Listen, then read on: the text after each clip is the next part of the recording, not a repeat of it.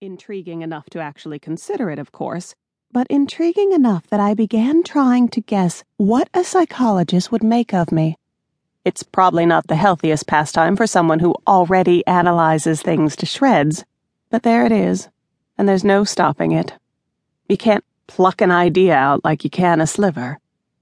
But while pseudo-psychologist me has decided that my dreams are filled to overflowing with Harry because finding his brother has allowed me to heal, there's another part of me that believes, in some way I cannot define, and would never admit to, that Harry has found a way to come back to me, is giving me his blessing, is glad I have Hurrah safely in a box stall beneath me.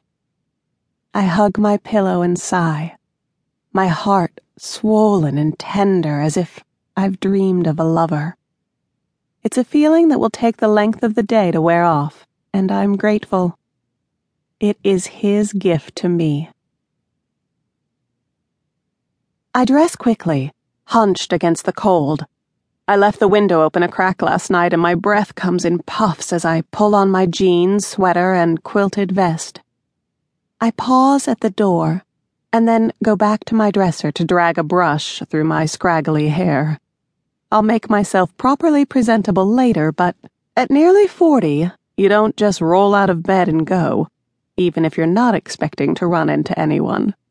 Particularly if you have a 16-year-old daughter who is mortified when, as Eva puts it, she catches me looking like a sea hag. I cleaned my brush only the day before yesterday, but it is once again full of hair.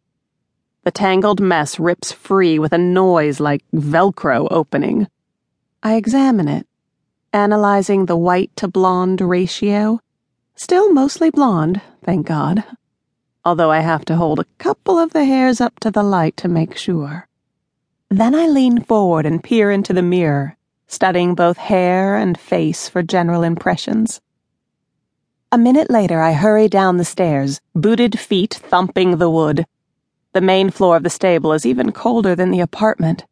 It's heated, but not to house standards, because the horses go out without blankets, and we don't want to compromise their winter coats. I rub my hands together, hoping to warm them by friction. I slip into the lounge, which is heated separately, twist the thermostat to a sizzling 74 degrees, and start a pot of coffee. And now for my early morning tonic. 3 or 4 times a week, fresh from dreams of his brother, I slip downstairs and ride Hurrah. I ride other horses during the day, usually in the context of giving a lesson and finding it easier to show rather than tell, but never Hurrah. Hurrah I ride in private. I'm not the one making an issue of it, as Muddy puts it. It's everyone else who's making an issue of it, and that makes it impossible for me to behave normally. It's a vicious cycle, I know.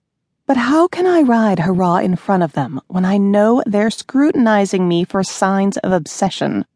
When I know they're interpreting my every look and movement? Given what happened last year, I guess I can forgive them for that.